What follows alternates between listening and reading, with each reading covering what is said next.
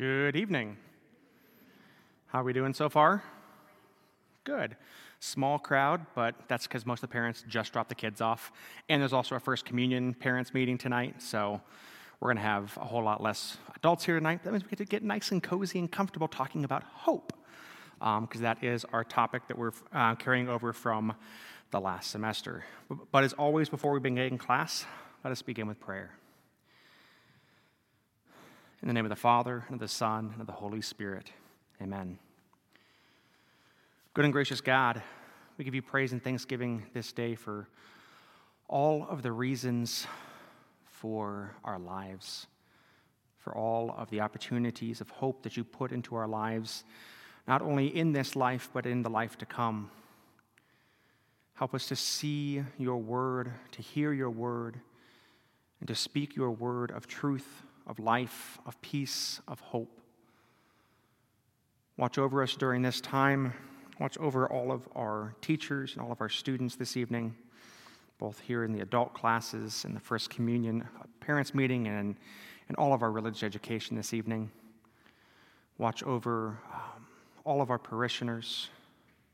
Be with us, keep us safe, and help us to have a great conversation this evening about the virtue of hope.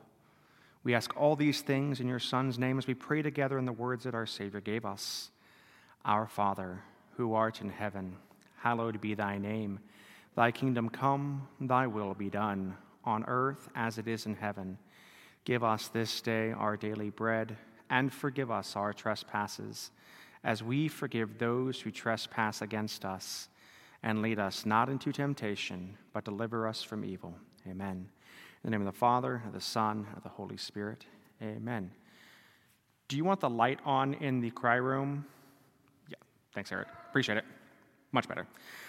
So last semester, we started talking about the theological virtues. We went through faith and took almost the whole semester talking about faith because it's one of those great gifts that God gives to us. This semester, we're going to continue from our last class that we had back in December, talking about hope.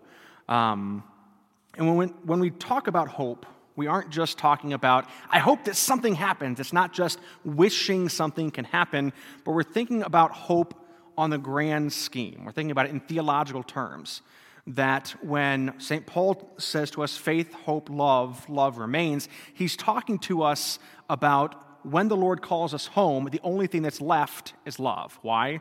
Because God is love. Faith is what helps us to embrace the truth. It's what helps us to live out and to understand who God is, who we are, and who everyone and God is to us. Hope gives us sometimes that extra oomph that we need, for lack of a better way to put it, to truly put into practice and put into our scope what really matters in life. It's not about the arguments. It's not about I'm right, they're wrong. It's not about they always think they're right and I always think I'm wrong, blah, blah, blah, blah, blah. It has nothing to do with anything about that.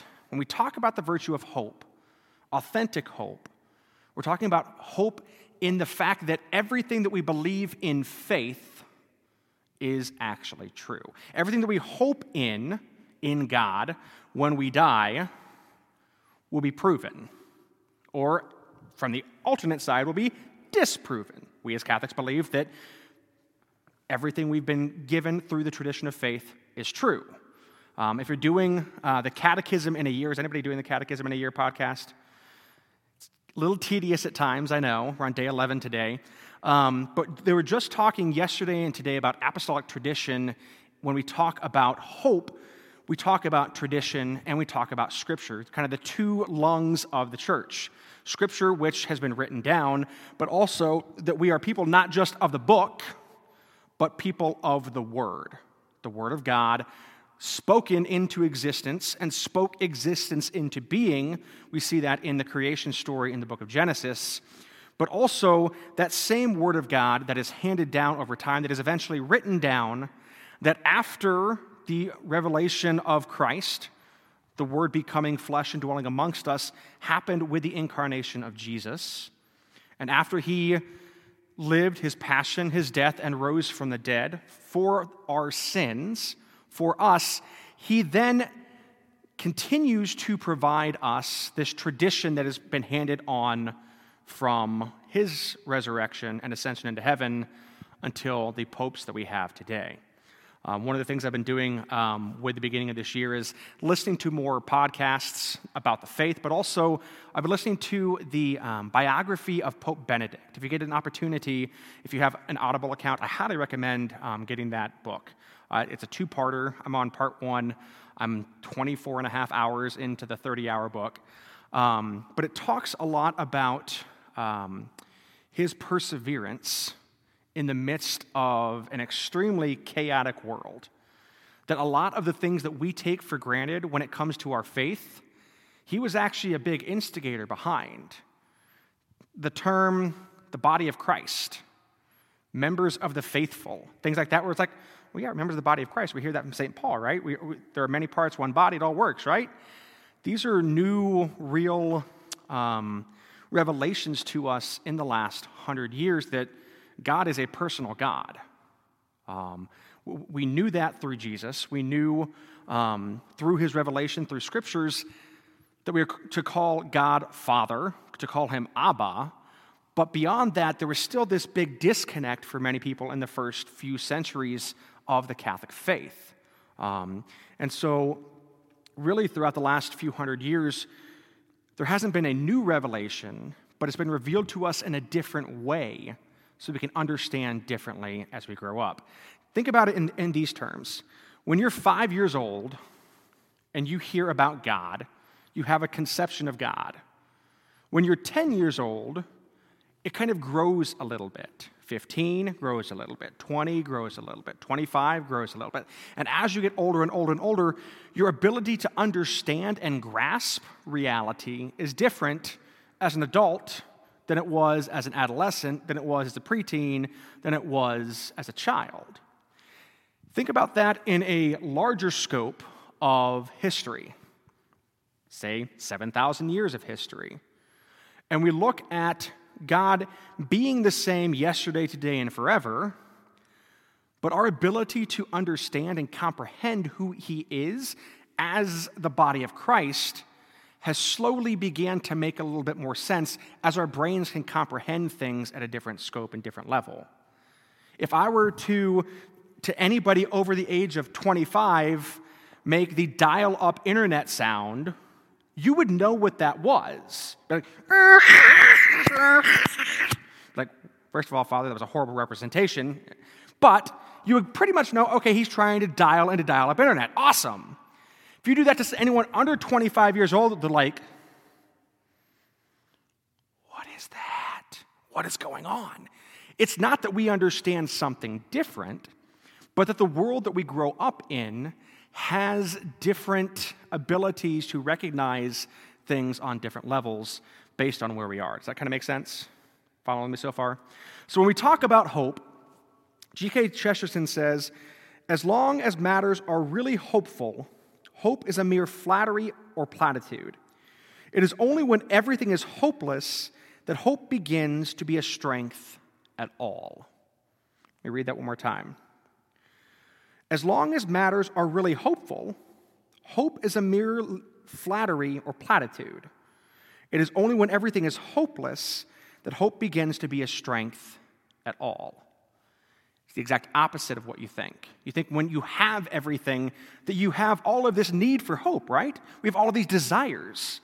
But when we look at the old adage, there are no atheists in a foxhole. You guys heard that before? Has anybody heard that before? A couple people? The older people? Oh, no. I'm old in heart.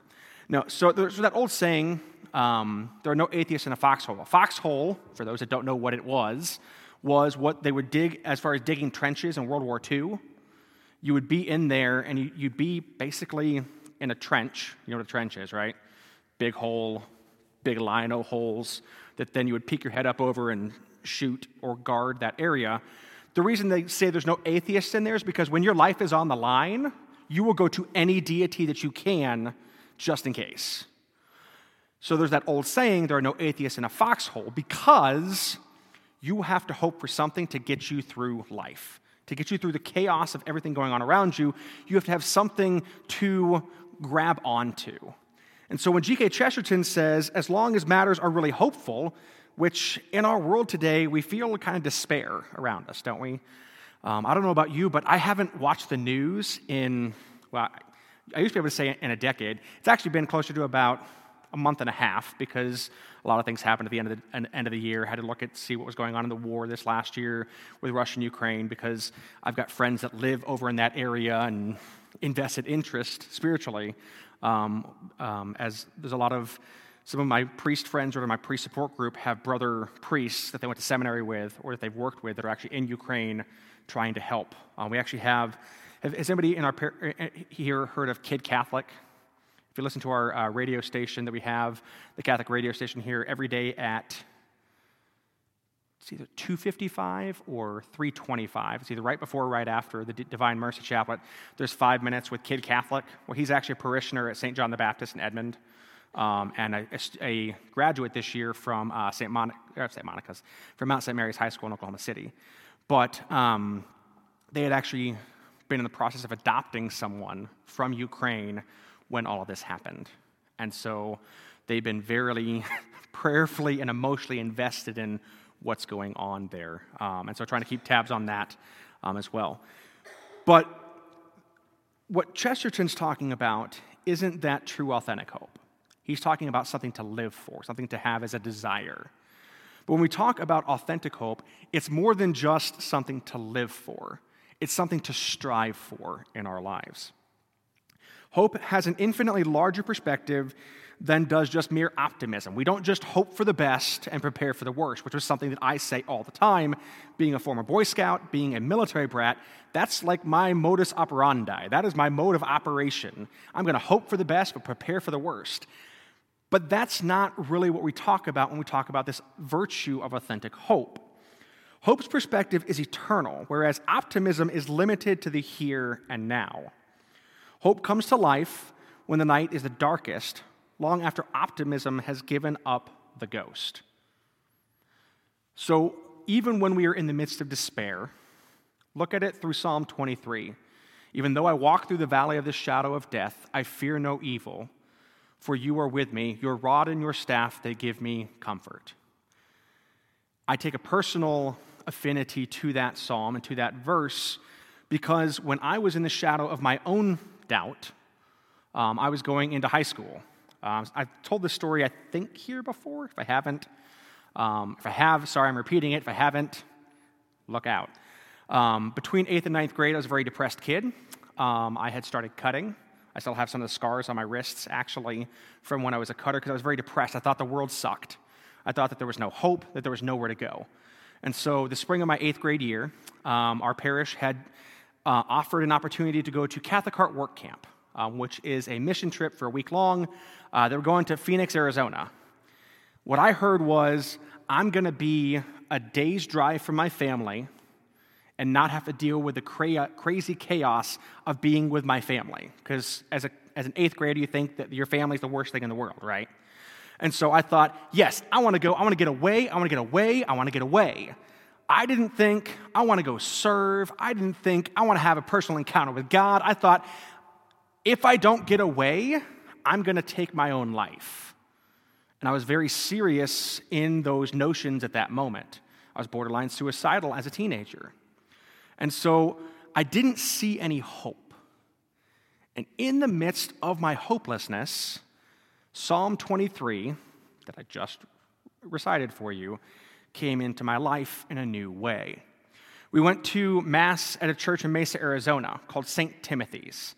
It's the church where Life Teen started, the program that we have with our high school kids, Life Teen, and with our junior high kids, Edge. This is the parish that founded it in Mesa, Arizona. Their music director at the time was a guy named Tom Booth. You probably have never heard the name, but if you've ever heard any more contemporary Catholic hymns at Mass, you may have heard of him. None of them are coming to me right now. Cry the Gospel is one that he sang. I Will Choose Christ, him and a couple others sang. But he had sang this version of the Psalm of Psalm 23 that Sunday. And again, I went on this mission trip to go hang out with my friends, be away from family, and kind of like as a last-ditch effort before I came back and there would be no more Danny.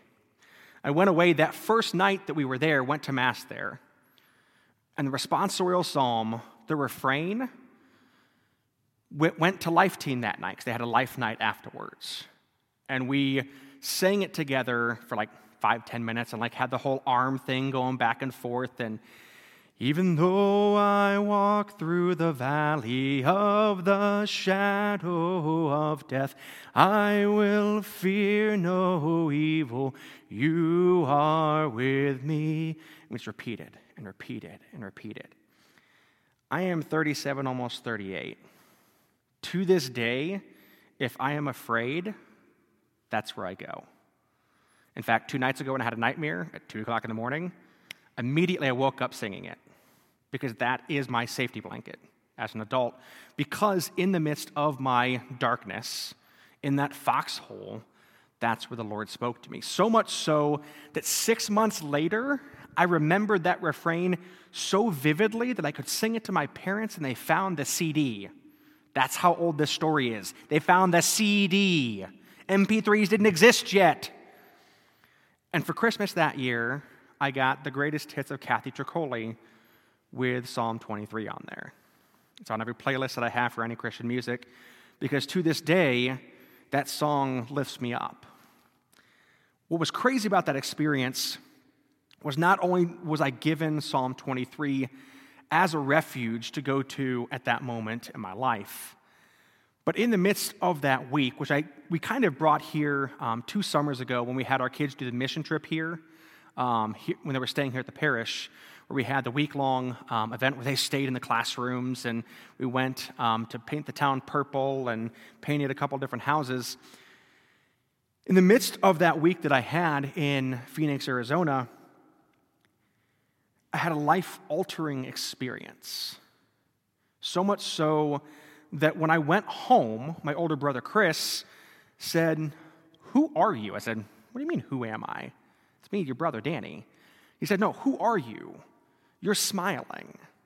I haven't seen a smile on your face since I can't even remember when." Again, this was the summer between 8th and 9th grade. This was 13, 14 years old.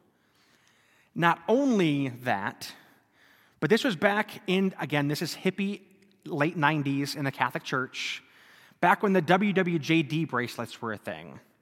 You guys know what I'm talking about, the What Would Jesus Do? So they gave us each a WWJD bracelet, put it on, thought nothing of it, until 3 years later when I finally took it off because it was tearing. And what I didn't realize, remember how I said I was a cutter before that experience? I put it on that wrist. I didn't realize it until 3 years later. And so when I take the WWJD bracelet off, what Jesus says to me in the midst of that is, what would Jesus do? He would cover my wounds in the deepest, darkest recesses of your heart where you can't find any hope. Now, I'll tell you that story not to be like, "Oh my gosh, Father, how did you make it through that?" By myself, not. I didn't. But I tell that story, A, to give you hope that, hey, if I can make it through, you guys are fine.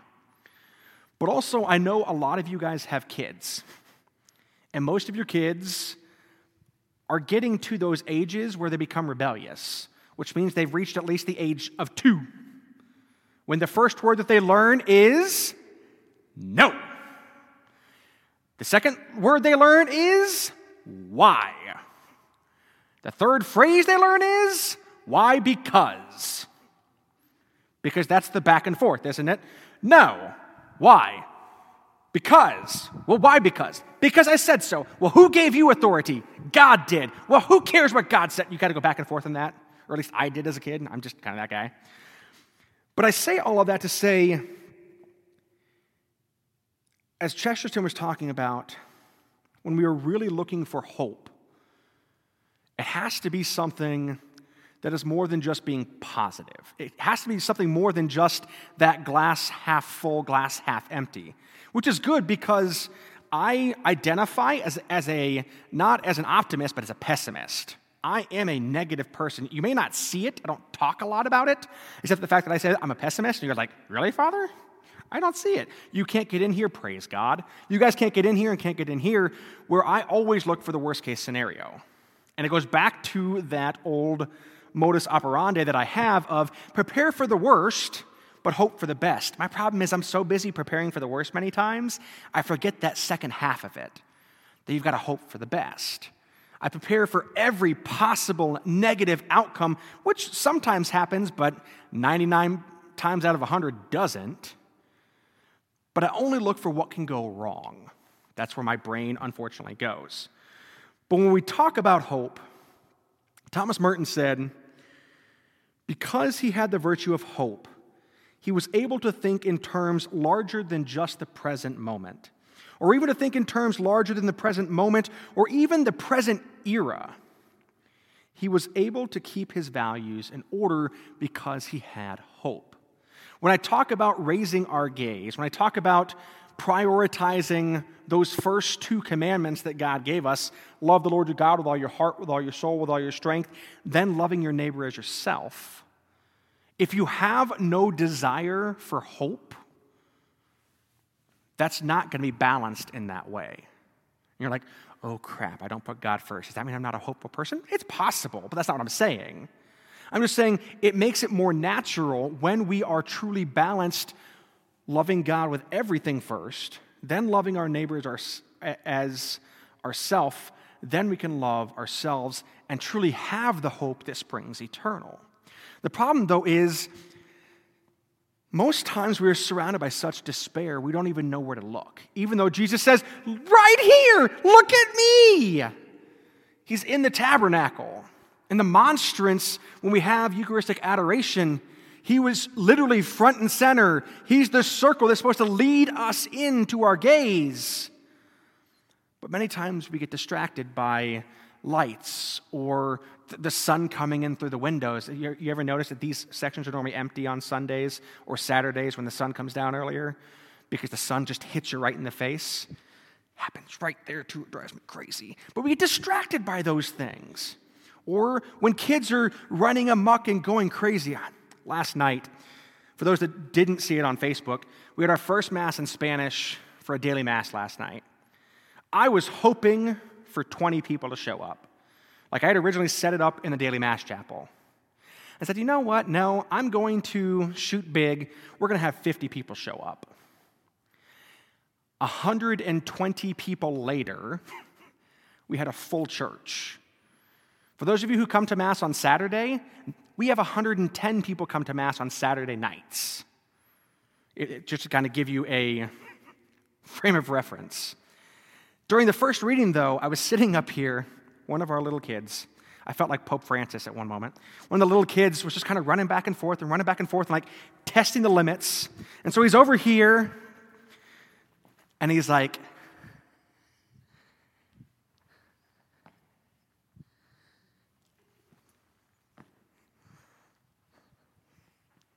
and so by the time he gets to here, I'm like, come on up. So he's like, I move the basket over. That's why it's sitting there and not in the chair. And he's like, and then runs back.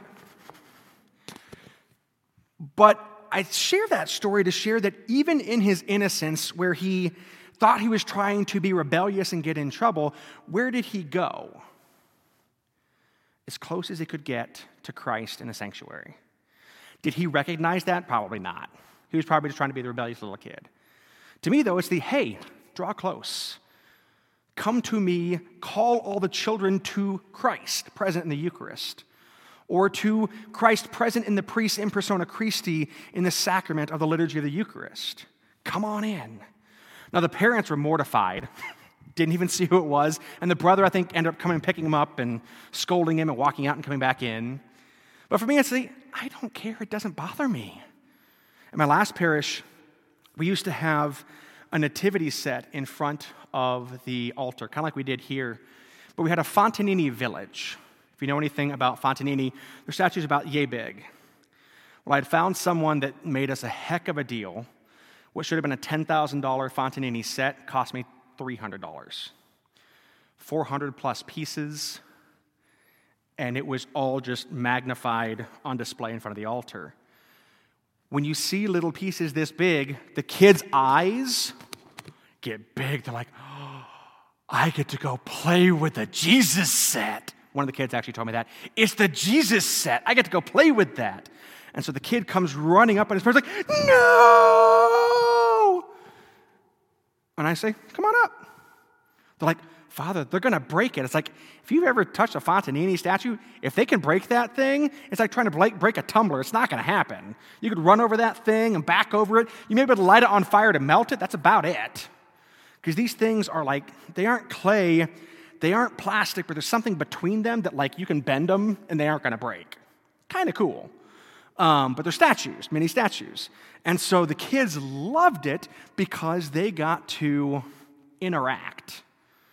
Many of us learn in different ways. And that's one of the things I think that's important when we look at the faith is that we don't all interact with God the same. For some of us, it's through silence. We feel safe and secure and at peace in silence. I'm not one of those people, if you couldn't tell.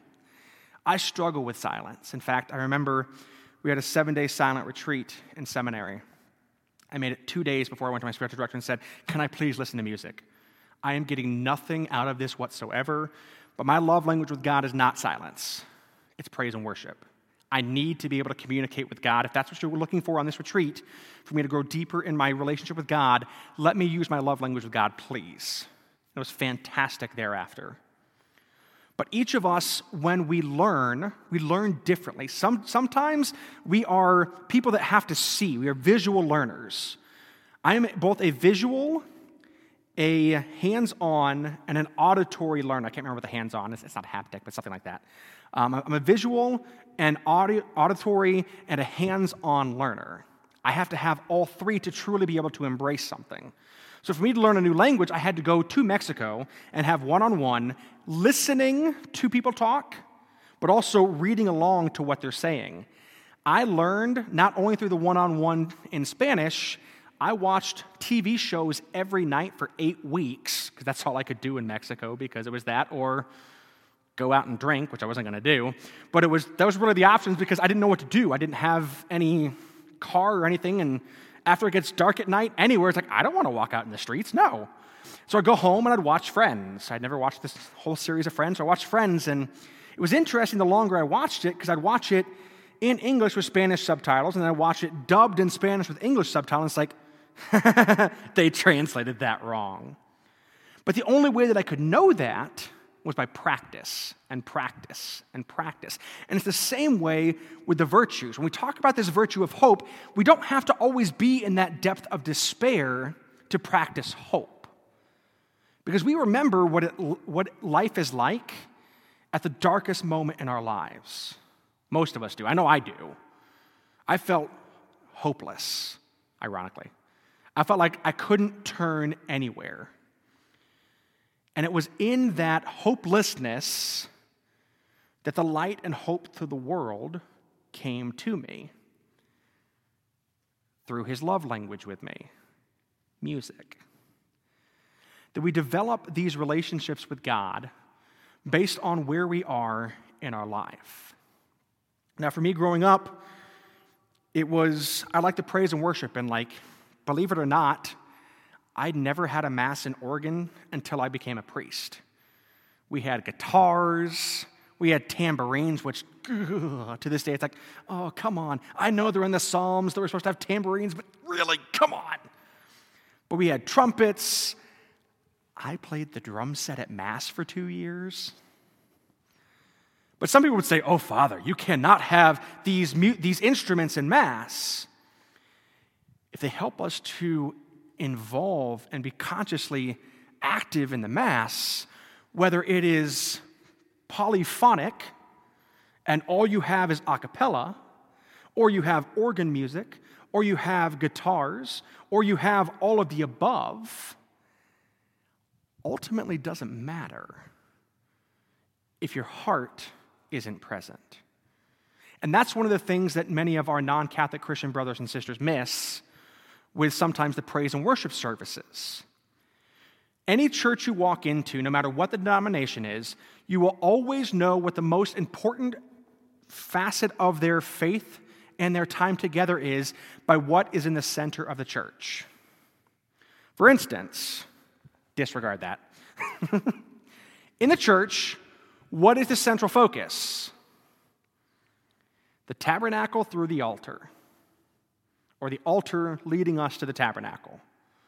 Now, typically in a Catholic church, you would also see a crucifix above the altar.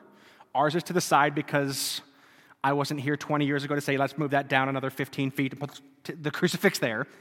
But typically in a Catholic church, you will find the altar in the center, and as of late, more in the last 15 years, and definitely prior to Vatican II, the tabernacle would always be in the center of the church.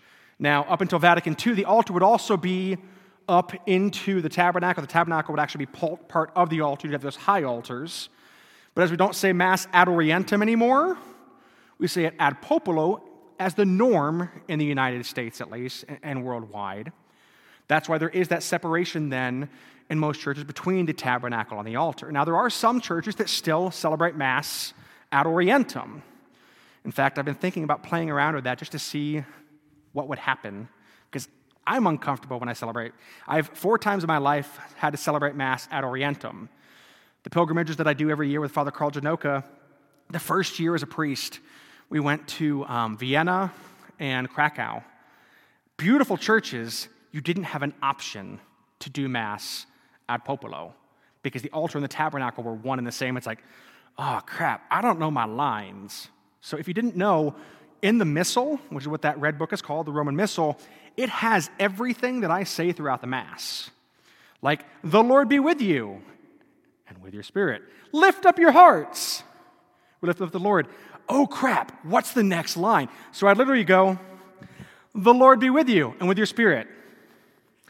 Lift up your heart. Like, I have to go back and forth because I didn't have it memorized. I've only been a priest for 4 months. I don't know the words.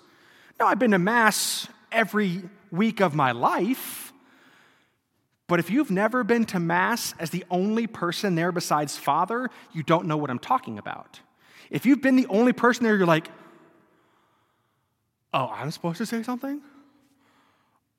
And also with you, oh no, they changed that a decade ago. What is it now? Like you get flustered. And so that's what happened to me when I had Mass ad orientem my first year as a priest. Now I've gotten a little bit better because now I've got to do it in Spanish. El Señor esté con ustedes y con tu espíritu. Levantemos el corazón. Some response in there. I can't do it off of memory. Like if I'm in the moment with other people, I got it. Or I can read it. That's what the cheat sheets are all for. But all of that to say, when we go into a place of worship, we see who it is we're worshiping. Here, we're worshiping the living God, the triune God, body, blood, soul, and divinity present in the Eucharist. And many of our non-Catholic Christian brother and sister churches, it's about the preacher, because they'll have the ambo front and center, or they'll have the music front and center. And that was kind of where my relationship was with God growing up. It was all about the praise and worship. And man, this was prior to Matt Maher and all the great music that he brought to us. And then I learned in seminary there's a difference between praise and worship and liturgical, proper hymns for Mass. There are some music that is just awesome, that lifts my spirit up to God, but that shouldn't be used during the Mass. And I'm like, oh, so like everything has the right purpose. Like everything is ordered properly. But there are also some songs that we like the tune of that we don't listen to the words of.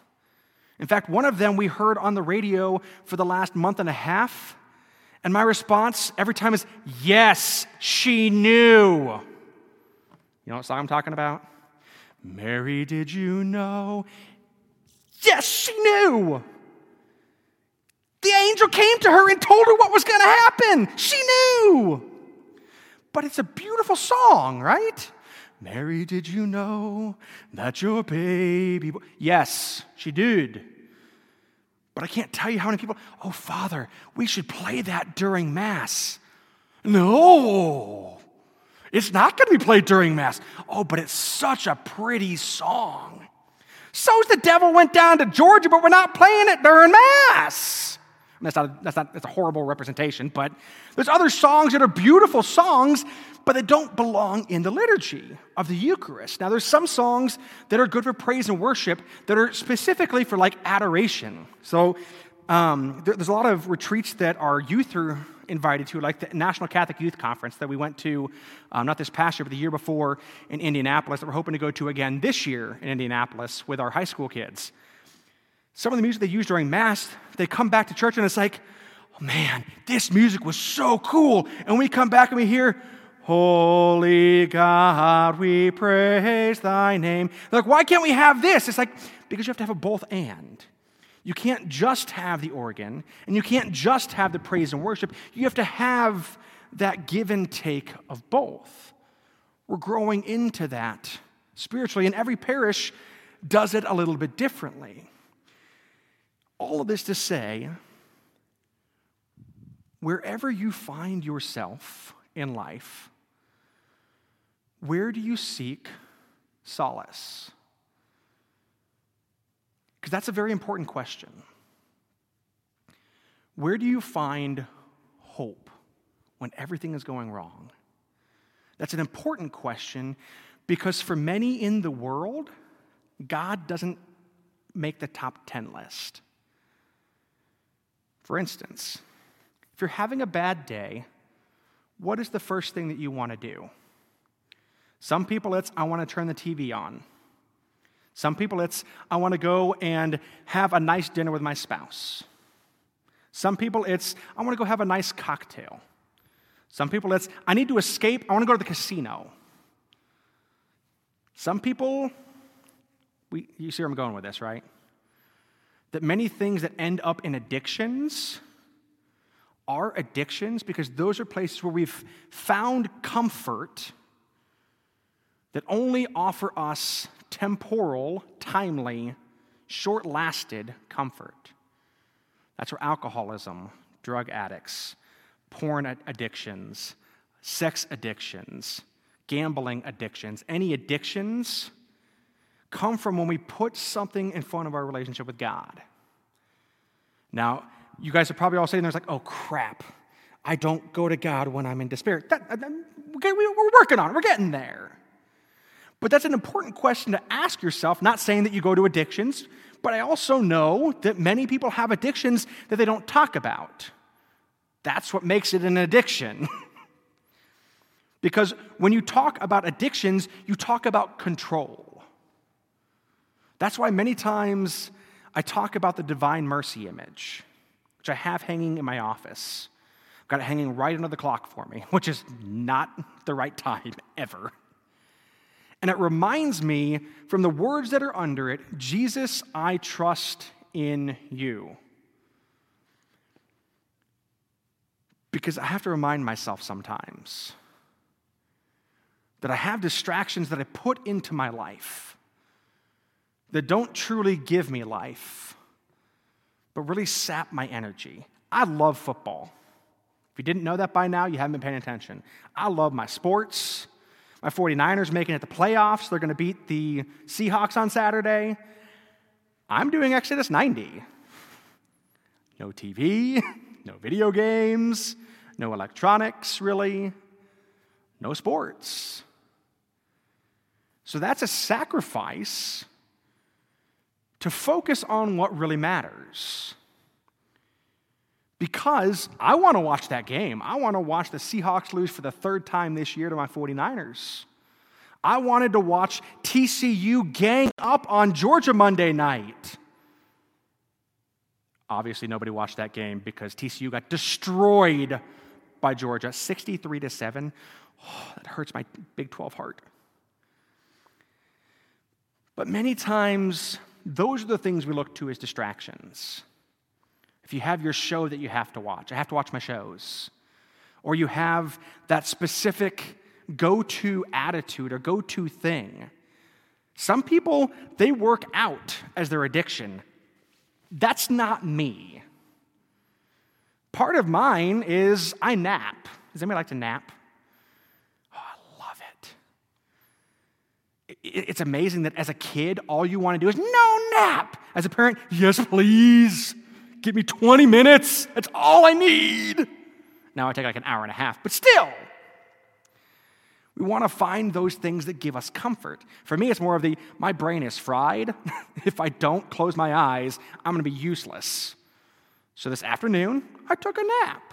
I woke up and I felt absolutely useless. So what did I do? I went to my chapel.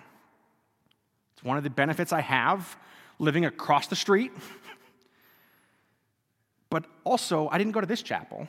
I didn't come here in the church. I have a chapel in the house. Do you have a place at home that you can call your place with God? If not, I recommend it. What did Jesus say to us? Go to the inner room of your house. Close that door. He's not telling you to lock yourself in the basement. He's not telling you to lock yourself in the storm shelter or the cellar. He's not trying to even tell you to lock yourself in the closet. What he's trying to say is find that place where you can blot out all the distractions and just be with God. Find that place in your house. And if you want me to help you find a place, let me know. If you want me to come and bless an altar that you want to put there where you can have as your prayer time, let me know. I'll come and do it. Or Deacon can come and do it. Just signed you up. But that's what we're called to do. We have to, as a community of faith, come together and see what our needs are, not our wants. I want to have a diet Dr. Pepper. 11. It's been 11 days since I've had anything but the thing that actually gives us life and provides for us. You ever notice how tasteless water is? But it still quenches thirst. So much better than those diet sodas do. But man, I love my diet sodas. 12 days since I've had a drink of alcohol. Now that may be like, oh, Father, are you an alcoholic? No. But I like scotch, I like beer, I like wine. I'm old enough, I can have a drink. But people are like, oh, but Father, we've got a funeral dinner. Dennis made his Sofapilla cheesecake. Want a piece? Yes, I do. In 79 more days. Because there's no desserts during this 90-day ascetical journey as well. Depriving ourselves of those things that we want, that we don't need, helps us get to that foundational place where we have nowhere to escape to but to God. It's the healthy way to find that valley of despair. Because we feel like, there's nothing to live for now. I don't get to watch TV. I don't get to play on my phone. I can't even have dessert. No snacks. No cookies. No diet soda. No coffee. I don't drink coffee anyway, so that doesn't bother me. But all of these things that we see that give us so much life ironically distract us from what's really important. So when I woke up from my nap this afternoon, I went to my chapel, prayed evening prayer because it was after 4, and then listened to the Bible in a year and the Catechism in a year, and then got ready for tonight's talk. All of this to say, hope makes it possible for us to remain faithful. When we talk about faith, kind of the next level up is finding not just what we intellectually know, not just what we spiritually can hold on to. It's not the what, it's the why. Why do we put ourselves contrary to the world? The world that says, oh, all you need is more money. But then the richest people in the world sometimes are the most unhappy people in the world. Because what they placed value in didn't actually give them any solace or any comfort. Many times in life, we just need a little bit more and a little bit more and a little bit more. You know what that sounds like? It sounds like an addiction, doesn't it? I just need a little bit more alcohol, or just a little bit more pornography, or just a little bit more drugs to get the same high. If I just have a little bit more, my family will be more comfortable. I think I've told this story before, but I think it's worth telling again in this context. I had a priest in seminary, Father Ron Knott, who had been a pastor of this parish for 20 years, and he made a deal with his bishop that he made a deal with his parish. He got permission from the bishop first, and he said, I will make a deal with any family that's willing to sign this contract. If you faithfully give your 10% to the parish for this year,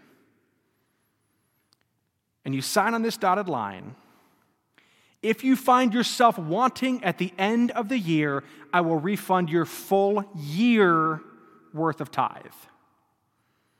Of which the collective mouths of all the seminarians went, it's like, oh my gosh, that's terrifying. Because, if you think about, if you make $100,000, I've got to find $10,000 now in my budget that I got to give back. I've got to be willing to give back $10,000 for every $100,000 if these people are found wanting at the end? And he said, you didn't hear what I said. I've been doing this for 20 years, gentlemen. Not once has anyone who's made that commitment in faith been found wanting at the end of the year, of which our mouths dropped even further. Because we too sometimes as priests get cynical. We get cynical when we look and say, man, our budget is $300,000 here at the parish. That's awesome. That's awesome that we are that generous here at the parish. And that is, I'm not belittling any of that. But when you multiply that out, that means the GDP of the parish is $3 million. Which if you divide that by the 400 people that come to Mass, not families, but people that come to Mass, that means on average, we make between $10,000 and $15,000 per person a year, if that's the 10%. Now, I know that's not true, because I know for myself, I make more than that. I make double that. I make $24,000 a year as a priest. Now, there are some other perks, like we get mileage because I have to drive back and forth all the time. I've put 95,000 miles on my car in 4 years because now that I'm out here, it's not just driving between here and Sayre, it's driving here, Sayre, and Oklahoma City. Or tomorrow morning, because we still don't have a chaplain down at the Granite prison, I'm driving down to Granite tomorrow morning to celebrate Mass for the prisoners, both in the medium security and minimum security prison, then to drive back up here, then to drive to Sayre to celebrate Mass. That we have all of these different things. And what's crazy is I drive less miles a month than we have total square mileage in our parish boundaries. Do you know what our parish boundaries are here at the parish? Technically. Mile marker 60 to the border, halfway between here and Woodward, so 45 miles north, halfway between here and Mangum, 20 miles south. So 60 by 65. Do it easy, 60 by 60. 3,600 square miles is our parish boundaries. I drive half of that a month. But there are needs within every mile of those 3,600 square miles. And that's where we are all being called to give back of our time, of our talent, and of our treasure. Oh no, Father went off of hope and he's talking about tithing. Don't worry, it'll only take a second. All of this to see where our hope is where we store up our treasure. And many times when we aren't feeling hopeless, that's when we hold on to the gifts that God has given to us. And I'm not talking about tithing at this point. We have so many great and talented people here at the parish. I even brought this up last night at the Mass in Spanish. It's like, guys, soy gringo. I am a gringo. But I'm trying to learn Spanish because I know many of our parishioners don't understand English. Well, they need to learn English, Father. That's neither here nor there. Where they currently are, they don't. And because of that, I, as priest, am called to do more. I wish I could learn Vietnamese. Father Lin Bui tried to teach me even to count to 10. Mot hai bot bon. That's about as far as I can get. 1, 2, 3, 4. That's as far as I can get. I tried. If I ever get placed at the cathedral in Oklahoma City, I need Father Tang to teach me Vietnamese, because they aren't going to send me to Vietnam to learn Vietnamese. In fact, the reason I got an associate at my last parish from Myanmar is because in the country of Myanmar, Burma, there are 36 tribal languages in the country. None of them talk to each other. Burmese, the language, is not a unifier like Swahili is in Africa, and like Spanish is in a lot of these Spanish-speaking countries. It is the elitist language. So I had to find a priest from the community of languages that the refugees that came to our parish came from to be able to even celebrate Mass in their language.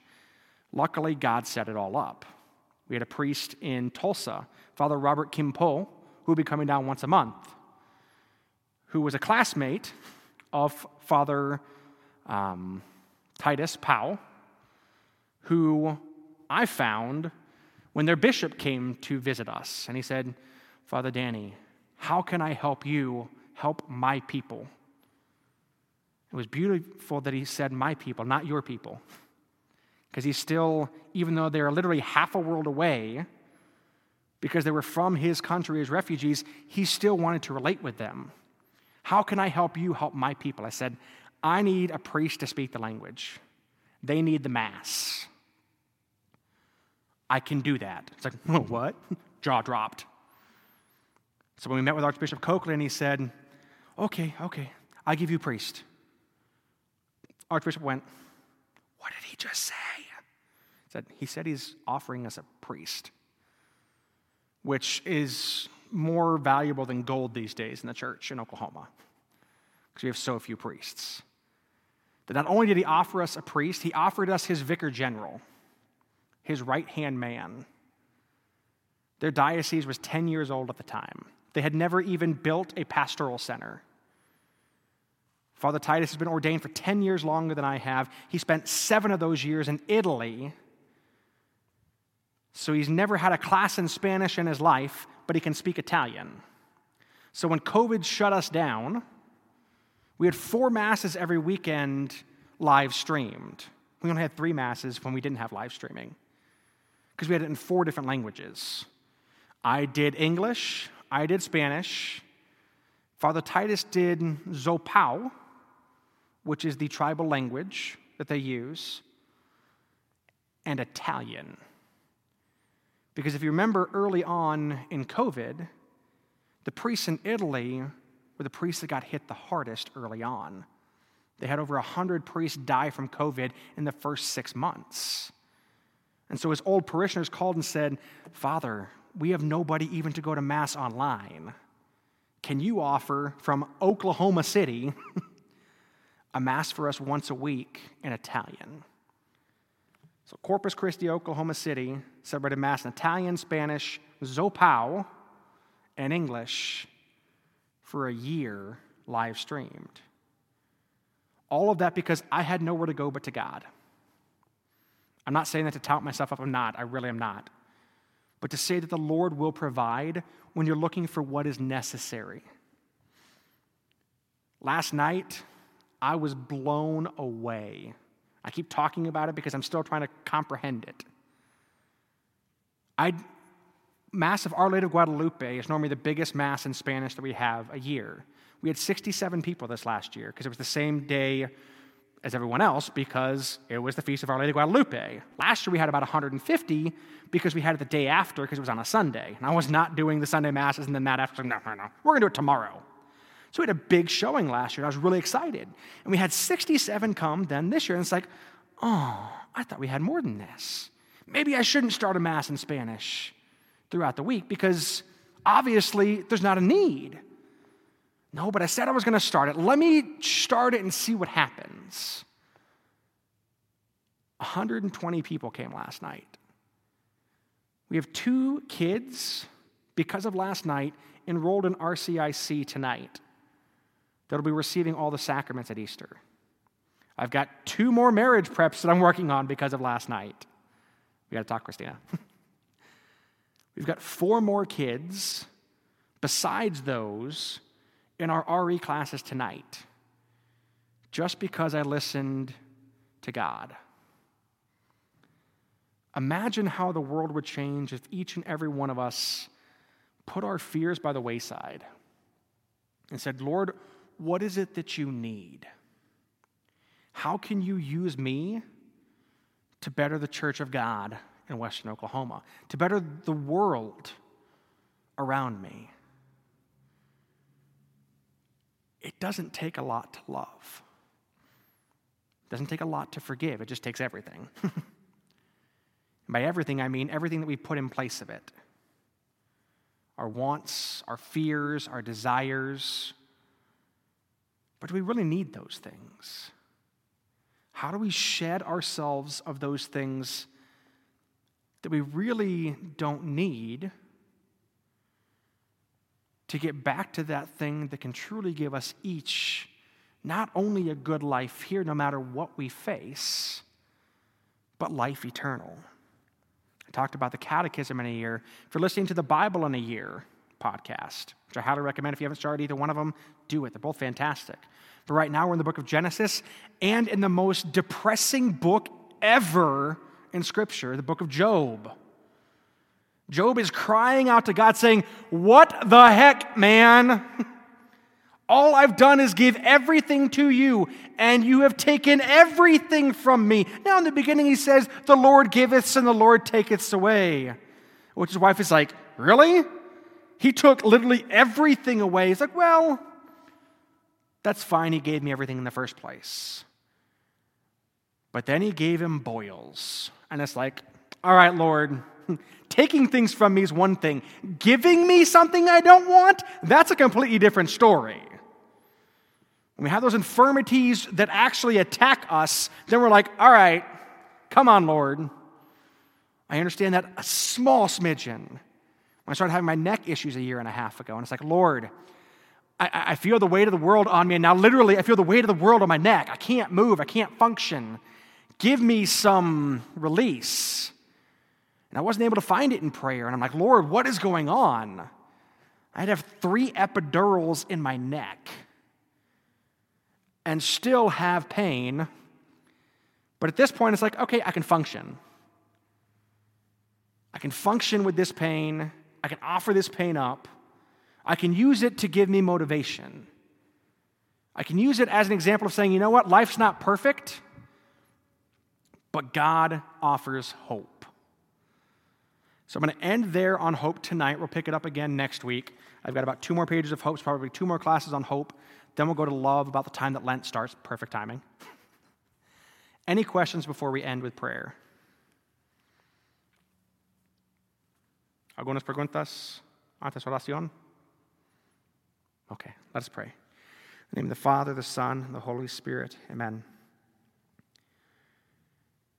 Good and gracious God, we give you praise and thanksgiving for all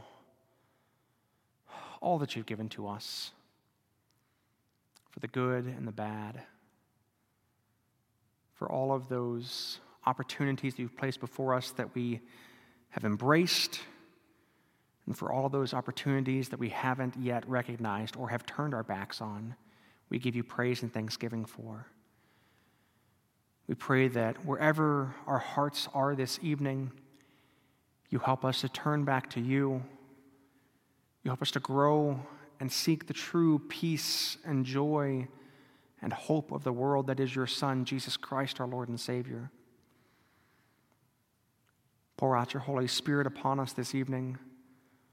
Allow these words and stories from tonight to help us to find our own stories and our own ability to witness to your love in our lives. We ask all these things through your mother's name as we pray through her intercession. Hail Mary, full of grace, the Lord is with thee. Blessed art thou among women, and blessed is the fruit of thy womb, Jesus. Holy Mary, Mother of God, pray for us sinners, now and at the hour of our death. Amen. The Lord be with you. May Almighty God bless you, the Father, and the Son, and the Holy Spirit. Amen. Go in peace. Thanks be to God. We'll see you guys next week.